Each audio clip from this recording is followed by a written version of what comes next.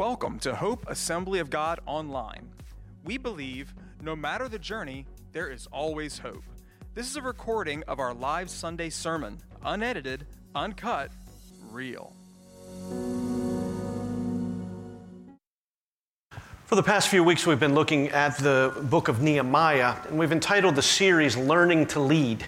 No matter how long we have been in leadership positions, and we all are a leader in one way or another, even if we lead ourselves, which is the most important leadership position you will have. But with the complexity of life and the complexity of relationships, there's always something to learn as we lead. And so we're looking at Nehemiah, one of the great leaders of Scripture, to learn from him and then apply it to our own lives. Last week we began the subtopic of learning to lead through opposition. Learning to lead through opposition. And if you are ever trying to accomplish anything for God and to accomplish something good, I can assure you opposition will arise. And we talked about the reasons for that last week and then how the enemy works through that. G.K. Chesterton said this: the Bible tells us to love our neighbors and also to love our enemies, probably because they're generally the same person. And so we must love our enemies, but also understand what we are to do. This was certainly the case with Nehemiah. His neighbors were the surrounding nations that hated the Israelites, that wanted Jerusalem for themselves, and were going to try to do everything they could to make it impossible for them to rebuild the wall so that ultimately they could accomplish their agenda and not God's agenda. That's why opposition arose in Nehemiah. Now, through this series, I've been talking and telling you some stories of my own life because that's the life I know and that's the life that I've lived. And some of those things are, church related, but I think they're relatable in every instance. 1993. How many were not even born in 1993 to make me feel worse about myself? Some of you are just outright lying. Like that back corner there, I would be afraid that lightning would come down. I should have asked, do you even remember 1993? Would be a better question. But anyway, I'm just teasing. Not you, Janet Basanos, those behind you. I know you weren't even born in 93. Anyway, in 1993, God called us to plant a church in Greenbrook, New Jersey. How many know where Greenbrook, New Jersey is? Dora, thank you for remembering that. It's good. Anybody else know where Greenbrook is? It's 20 miles west of the Newark Airport on Route 22. Okay, so it's in that crazy area up there. We were 26 years old. Dory was 8 months pregnant when we left her home church, not knowing if anybody was going to come with us to help plant that church. It was one of those things that at 26 you can do. At 56 you would think they were crazy. But that's what we did, and we began meeting in an Italian kitchen. And I say Italian kitchen because I want you to picture a large enough kitchen that we could hold church in, and it was certainly true. At one point, we had up to 50 people in this kitchen. We had chairs and everything, and whenever the lady of the home would want service to end early, she would cook lasagna in the oven right behind me as I was trying to preach. And so that was a short service, but I've been making up for it ever since.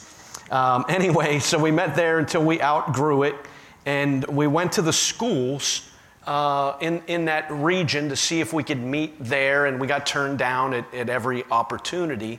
Finally, we found a plaza right on Route 22, which the best way I can describe it is like the Black Horse Pike, only with the plazas closer to the road, but busy like that. A lot of stoplights, a lot of traffic. We lived 1.5 miles from the church at one point. It would take me 15, 20 minutes to get to the church on a Wednesday night. It was a crazy busy area. But we got turned down at all of the schools, and so we found a plaza, and we negotiated with the owners of the plaza, and those two were quite a pair to negotiate with. They finally went with what we were offering, but we had to go before the zoning board in a small town. Now, if you've ever had experience with a zoning board in a small town, it is difficult. Thankfully, I was too young to even know what I was facing. I had no idea. I wasn't even smart enough to know how dumb I was. And so we get there and just thought, well, why wouldn't every community want to have a new church? Well, that's not the case. And so they made us go through multiple hoops, which now I understand because they wanted to make sure that we had some backing behind us. And I get it now, but it was difficult. I had to be sworn in for the first time. I was terrified. And then, we'd go to the meeting and they wouldn't get to it on the agenda, would set us back another month. And it just went on. And we're praying, Lord, we do believe you're in this. So we finally get to the meeting where we knew we were going to be heard. We had an attorney that attended our church, that her firm let her work pro bono, which was a blessing in doing that. We had to have a traffic thing and all of this, you name it, we had to jump through it. But there was finally, in the public portion of the meeting, a lady and her husband came, and she got up to speak and said, well, we think that this church is going to be too loud, and we don't think a church should be able to meet in that plaza. Now, okay, we're on Route 22 in the most densely populated part of our country, if not the whole planet. Cars driving back and forth, trucks, honking of horn. And it wasn't like their house was right behind it. It went up a hill, if you know that area, the Watchung Mountains, went up a hill, barrier, and then their homes were there. So, I wasn't real smart, but I did realize this is not about the noise. This is about something else. And so she began to speak, and I'm just sweating, just panicking, because I didn't know what to do or what to say. And honestly, I felt... And then she goes, well, why don't you go to the schools? And now she's addressing me, which wasn't actually appropriate. But I responded, which also wasn't appropriate. But thankfully, I responded by what I believe the Lord gave me a word of wisdom, because I didn't know what to say. And I believe this, and I don't throw out the gifts of the Spirit, easily. Word of wisdom. And I turned and I looked her in the eye and said, we're not here in this community to fight. We're here to serve. And it changed everything. Everything. It went through that night. We were able to get in there and renovate. We had sanctuary on one side, classrooms, nursery, office on the other side, all of that. So by God's grace, we're in this plaza, and we used to call it Funerals Are Us, because in that plaza was a pizza place here. That was for the catering, a florist, a preacher, hairdresser, this is the truth, and a casket shop. That's the truth. They were selling caskets. So we called it Funerals Are Us, one-stop shopping, from catering to casket and everything in between. So anyway, you might find this hard to believe, but one night I was at the church and I went into the pizza shop.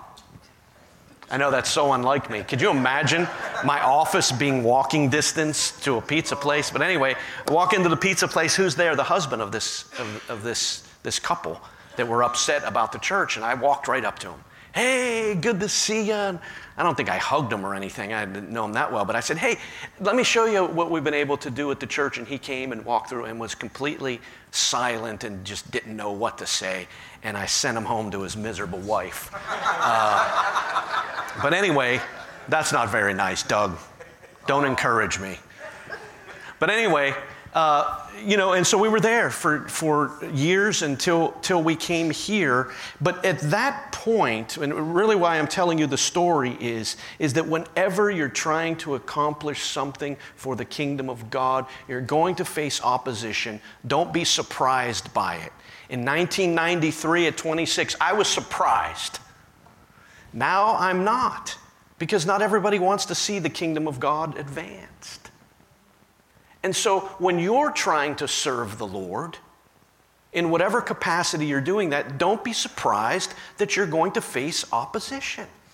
Because the enemy doesn't want you to succeed. The enemy doesn't want the kingdom of God to succeed. And so they will do everything within their power to stop that from happening. Opposition is part of leadership. Don't be surprised by it. Expect it. Know that it's coming and be prepared for it. I don't think that Nehemiah was naive enough to think that they could just go in, rebuild these walls, establish a kingdom, and everybody was going to be thrilled. I think he understood we're going to face difficult times, and we need to understand that in leadership as well. And so the enemy used multiple tactics to to try to get them to stop to doing what God wanted them to do. We talked about ridicule last week and why ridicule works so well, because it's easy and effective. It's easy and effective. And if you look at the first part of Nehemiah chapter 4, what Sanballat said about them was all true. He was ridiculing them, and I'll just use one example. What are you weak and feeble Israelites going to do? The truth was they were weak and feeble. They didn't have the resources and the power. So watch, when you are ridiculed, people will always touch on your own insecurities. And that's what makes ridicule so easy and effective. But you have to overcome that, and I'll show you how to do that. Intimidation was next. That's what we're going to spend some time looking at. Discouragement, fear. The people turned inward instead of outward, selfish. They started thinking of themselves and not the things of God. Compromise. And by compromise, we mean compromising your principles, your godly principles, not negotiating and coming to a happy medium, a medium win-win. That's not what we're talking about. We're talking about compromising your ideals because of opposition. Slander, threats.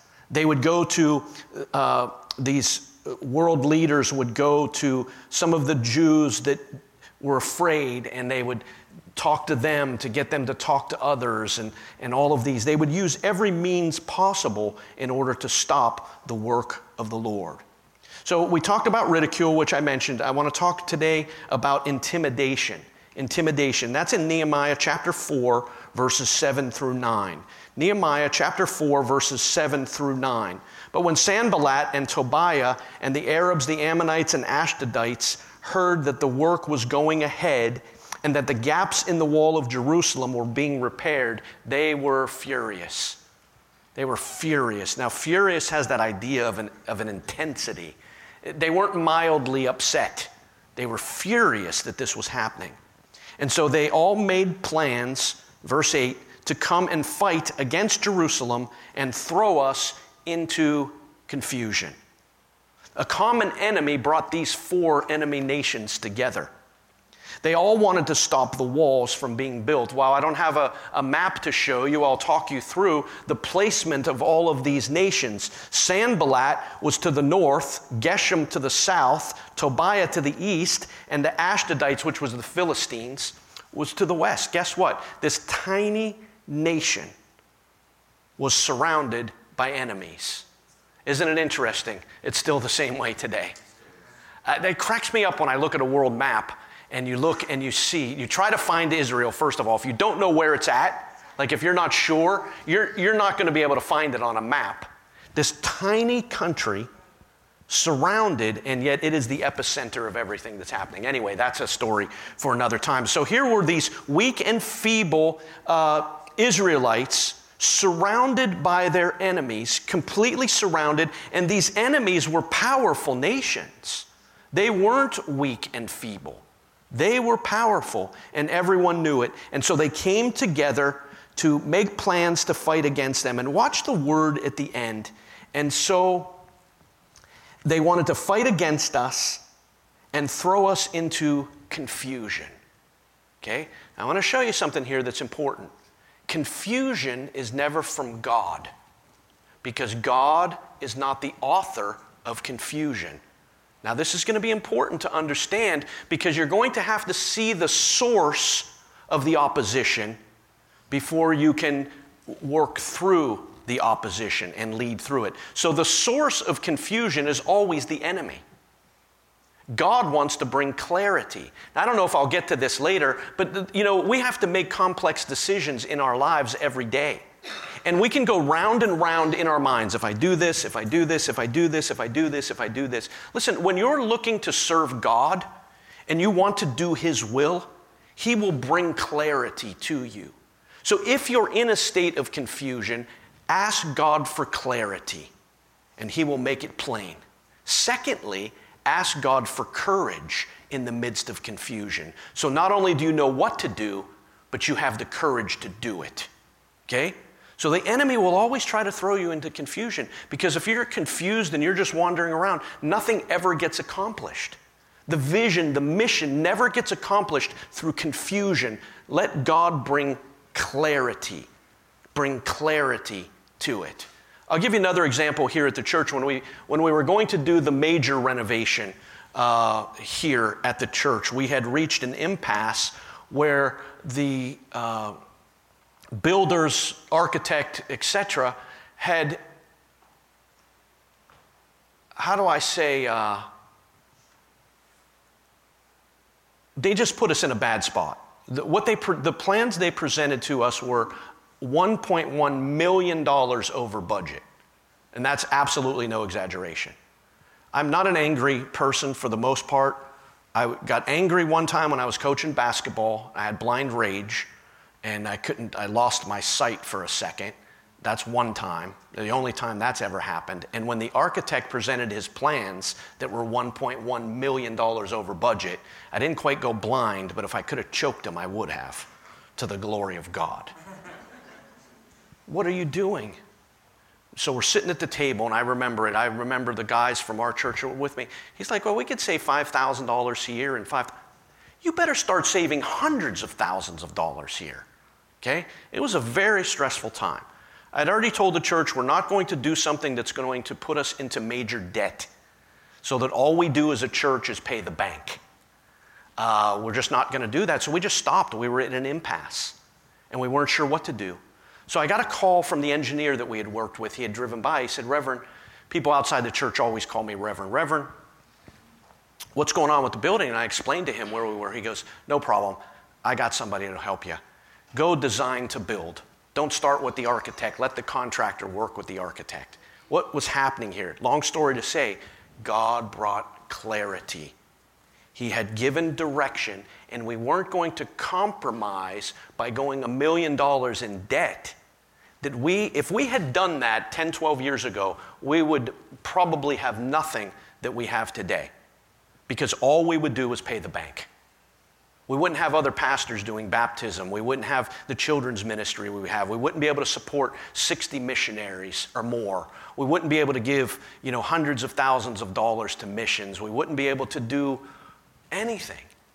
You can't compromise. You can't let confusion hinder the work of the Lord. Pray for clarity, and He will give it. Now, I'm not against having to get debt in order to accomplish different things. That's not my point.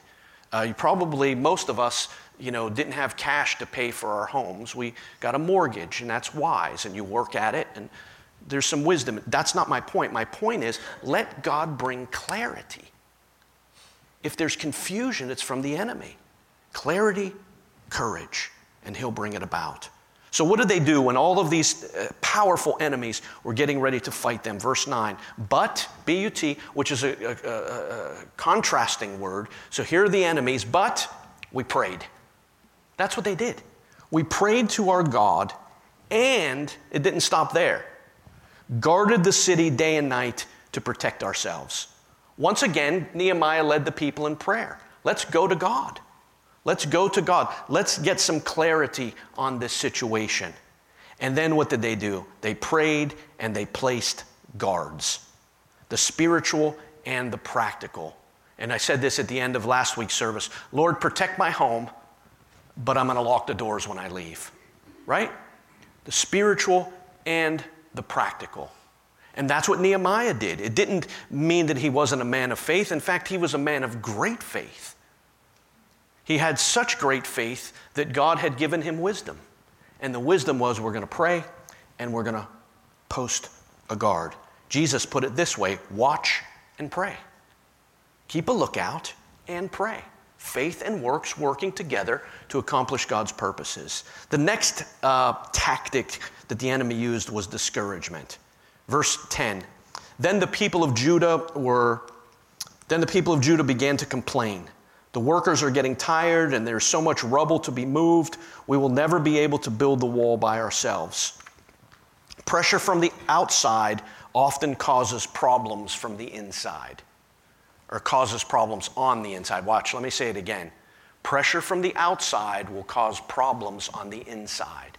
And this happens in all relationships and in marriages. It's not necessarily what's going on in the home. It's what's going on outside the home that's brought back in, and it causes problems there. There's incredible stress on the outside. It becomes stressful on the inside. And it's important as a leader, now watch this, as a leader to be able to read the room, to be able to discern what's going on. If you're leading people and they're being discouraged or overwhelmed or overworked or whatever, you as a leader have to be able to read that room. Or if your spouse is going through a difficult time, you have to be able to read the room. That's what leaders do. They discern what's going on outside of just what they can see, and they can look beyond that and know what's going on. You have to be able to look. You have to be able to look at yourself. You have to be able to look at those you lead. Discouragement will lead to defeat of the purposes of God if you allow discouragement to take root in your heart. It will stop the work of the Lord. Now watch. Just as confusion is from below and not from above, discouragement is from below and not from above. If you are discouraged today, then we're going to have victory over that, let me just say. But that discouragement that you're facing is not from God, it's from the enemy. God never discourages his people. God never says, oh, you're not going to make it. It's too tough for you. I don't know how things are going to work out. That's not God. That's the enemy. Discouragement always comes from below.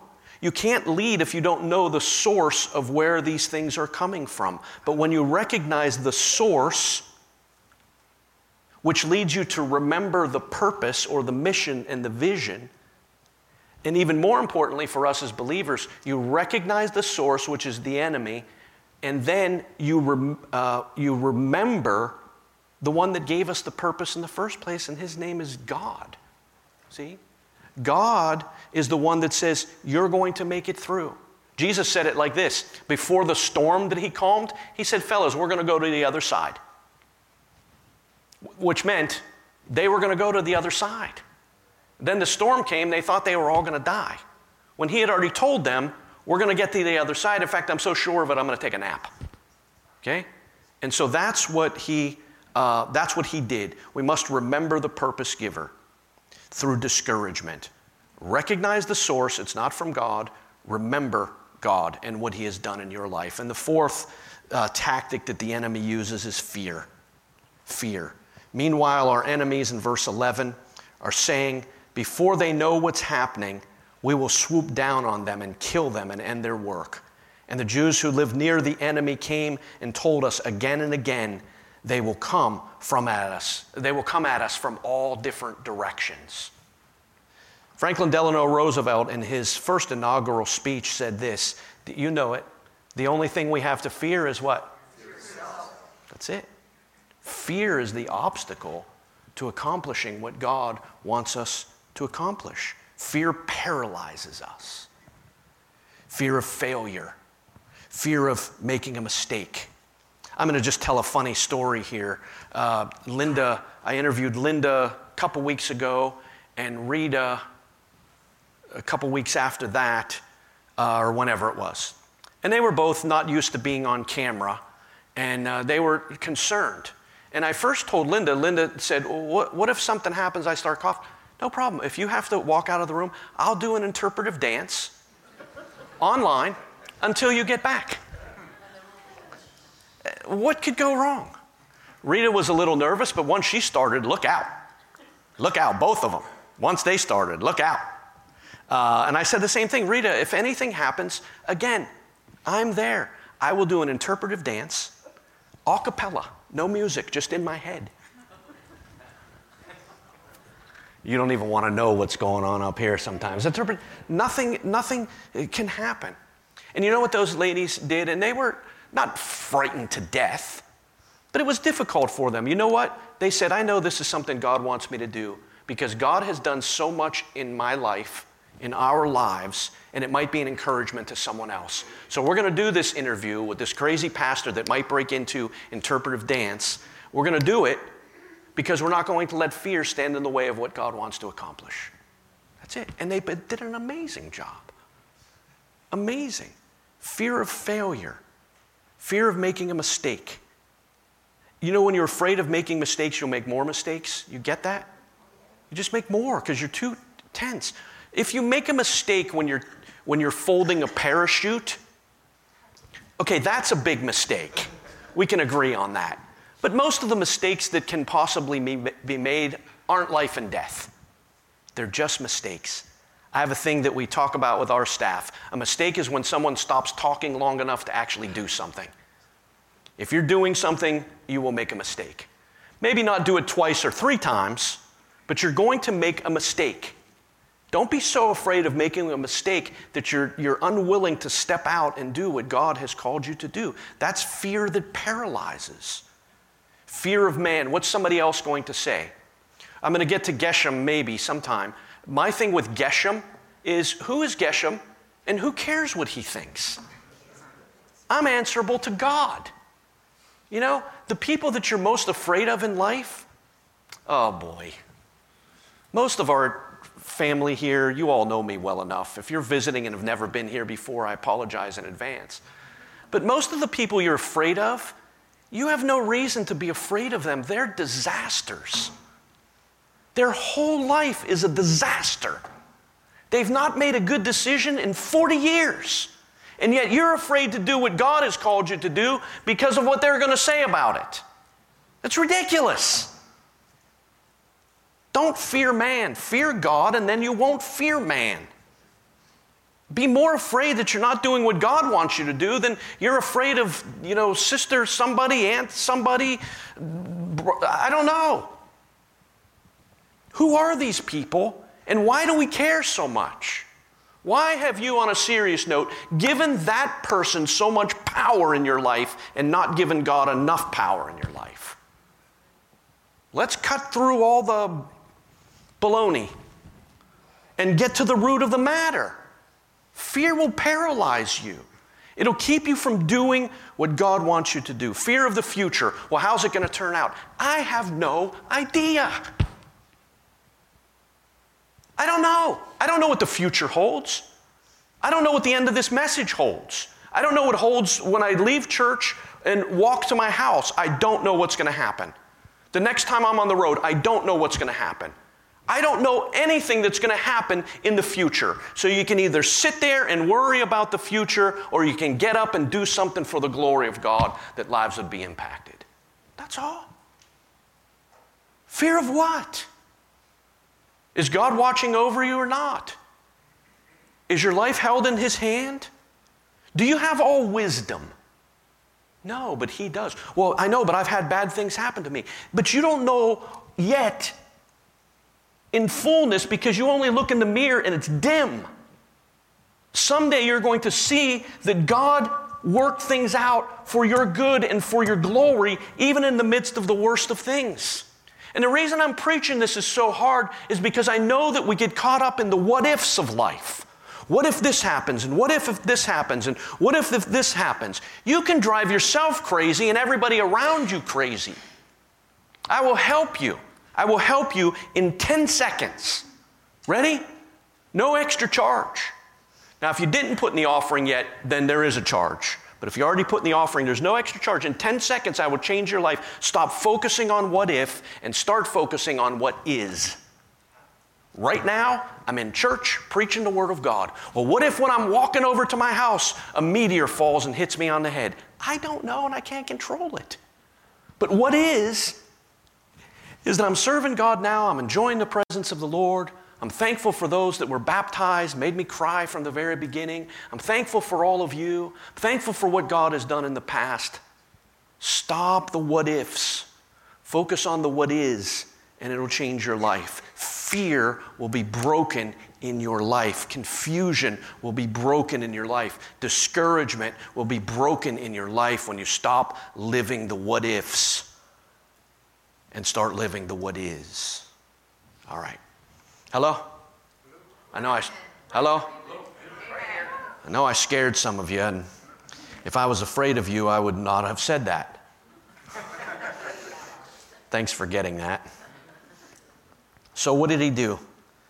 So Nehemiah read the room. He knew that his people were afraid. So I placed armed guards, verse 13, behind the lowest parts of the wall in the exposed areas. I stationed the people watch to stand stand guard by families, and I armed them with swords, spears, and bows. 2 quick things, and I'm almost done. Nehemiah didn't have time or the energy to chase after every rumor that was going on in the nation. And I live by this quote, or try to. The train doesn't stop because a dog comes out and barks at it. If the train stopped every time a dog barked at it, it would never accomplish its purpose.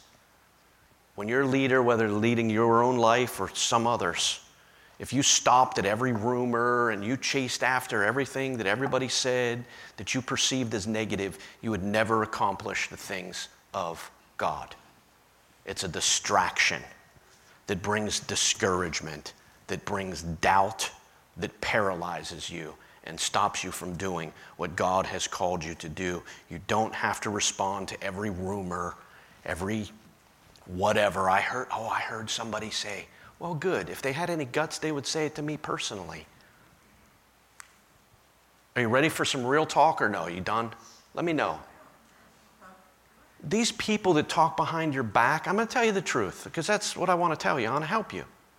Cowards. Cowards. That's why they do it behind your back.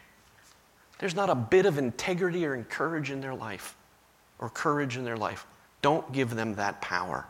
Nehemiah said, I can't chase all these rumors. Here's what we're going to do. Here's the proactive, preventative plan. We're going to pray, we're going to post a guard, and you're going to have the weapons you need, and you're going to work by your family. Because people will fight for their family. Amen? Now, I want to bring this around to something else here. You know, there might be situations in your home and in your family, and you need to fight for that. And God will give you the strength. You need to fight for your children and grandchildren, and they're being bombarded and faced with so many things in this world. You have 2 choices. Lock them in their room forever. Right or wrong? Or you pray for them, you equip them in the things of God, and you live a life of faith so that they can see it in you. Or you'll live a life of fear, and they'll be more fearful than you are. That's just the way it works. It's just the way it works. All right. He says this in verse 14. I'll jump ahead. Don't be afraid of the enemy. Remember the Lord and fight. Those are my 3 last thoughts. Number 1, you can write these down. Don't be afraid. God is with you, and He's God. Remember the Lord. Remember all that He's done in your life, and remember who He is. His awesomeness, His majesty, His glory, His magnificence.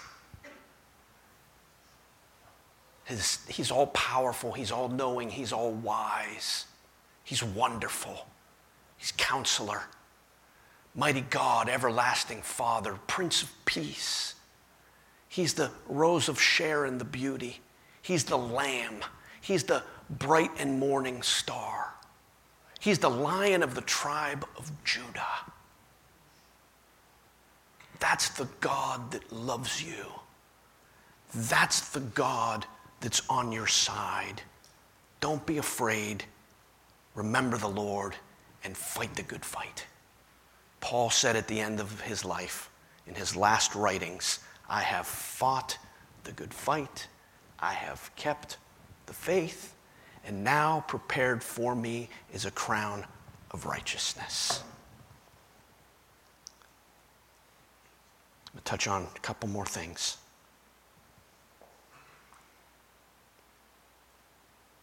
When we fight the good fight, we're not fighting with worldly weapons. We're fighting with spiritual weapons that are powerful enough to tear down the strongholds. The Israelites couldn't fight with worldly weapons enough to defeat their enemies. But when they put God into the mixture, He can take what's in your hand and make it a mighty weapon. Our battles are spiritual. Now, I'm really going to step out here on this. I was talking with my family yesterday as we were watching some of the things at the revival at Asbury. that generation is crying out for God because they're tired of where the church has been. They're tired of politics. They're tired of hatred. They're tired of the news that brings division. They're tired of the evangelical church caring more about the presidency than the power of God that's available through prayer and the work of the Holy Spirit.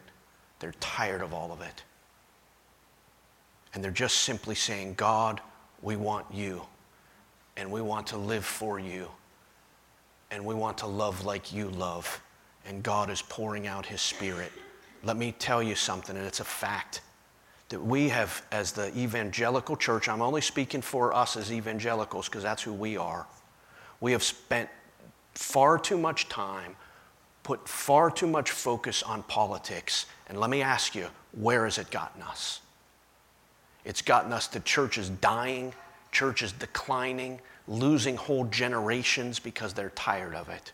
Oh God, help us to get back to Jesus. Help us get back to loving our neighbor. Help us to be praying for those in authority. And help us, Lord, to get over the hate, the anger, that for some reason we as the elder brother in the prodigal son story have become. That no, we don't live a wild lifestyle and we get angry at those that do, but we still don't come into the feast. Oh God, help us get back to what the church is called to do. To rebuild the walls, to reestablish relationships, to right the wrongs, to serve sacrificially, to lead courageously. That's what God has called us to do. And now I'm going to make it personal. That's what God has called each of you to do. He has called you to lead with courage and faith. He has called you to recognize the source of the opposition and to remember who he is. And when you remember who he is, the opposition grows smaller and smaller and smaller. But when you forget who he is, the opposition gets bigger and bigger and bigger. But I'm telling you, there are good days ahead for you. That some of these things that have hindered you in life are being broken down and being torn down. And I don't know if Amanda said it exactly like this, but it was something along the lines of and I know God has better things in store for me. And I believe that for Amanda and Gracie, and I believe that for each and every one of you. God has great things in store for you. And all God's people said, Amen. Thank you for listening to Hope Online Podcast. For more information about Hope Assembly of God, go to www.godgivesyouhope.com or download our app in the App Store.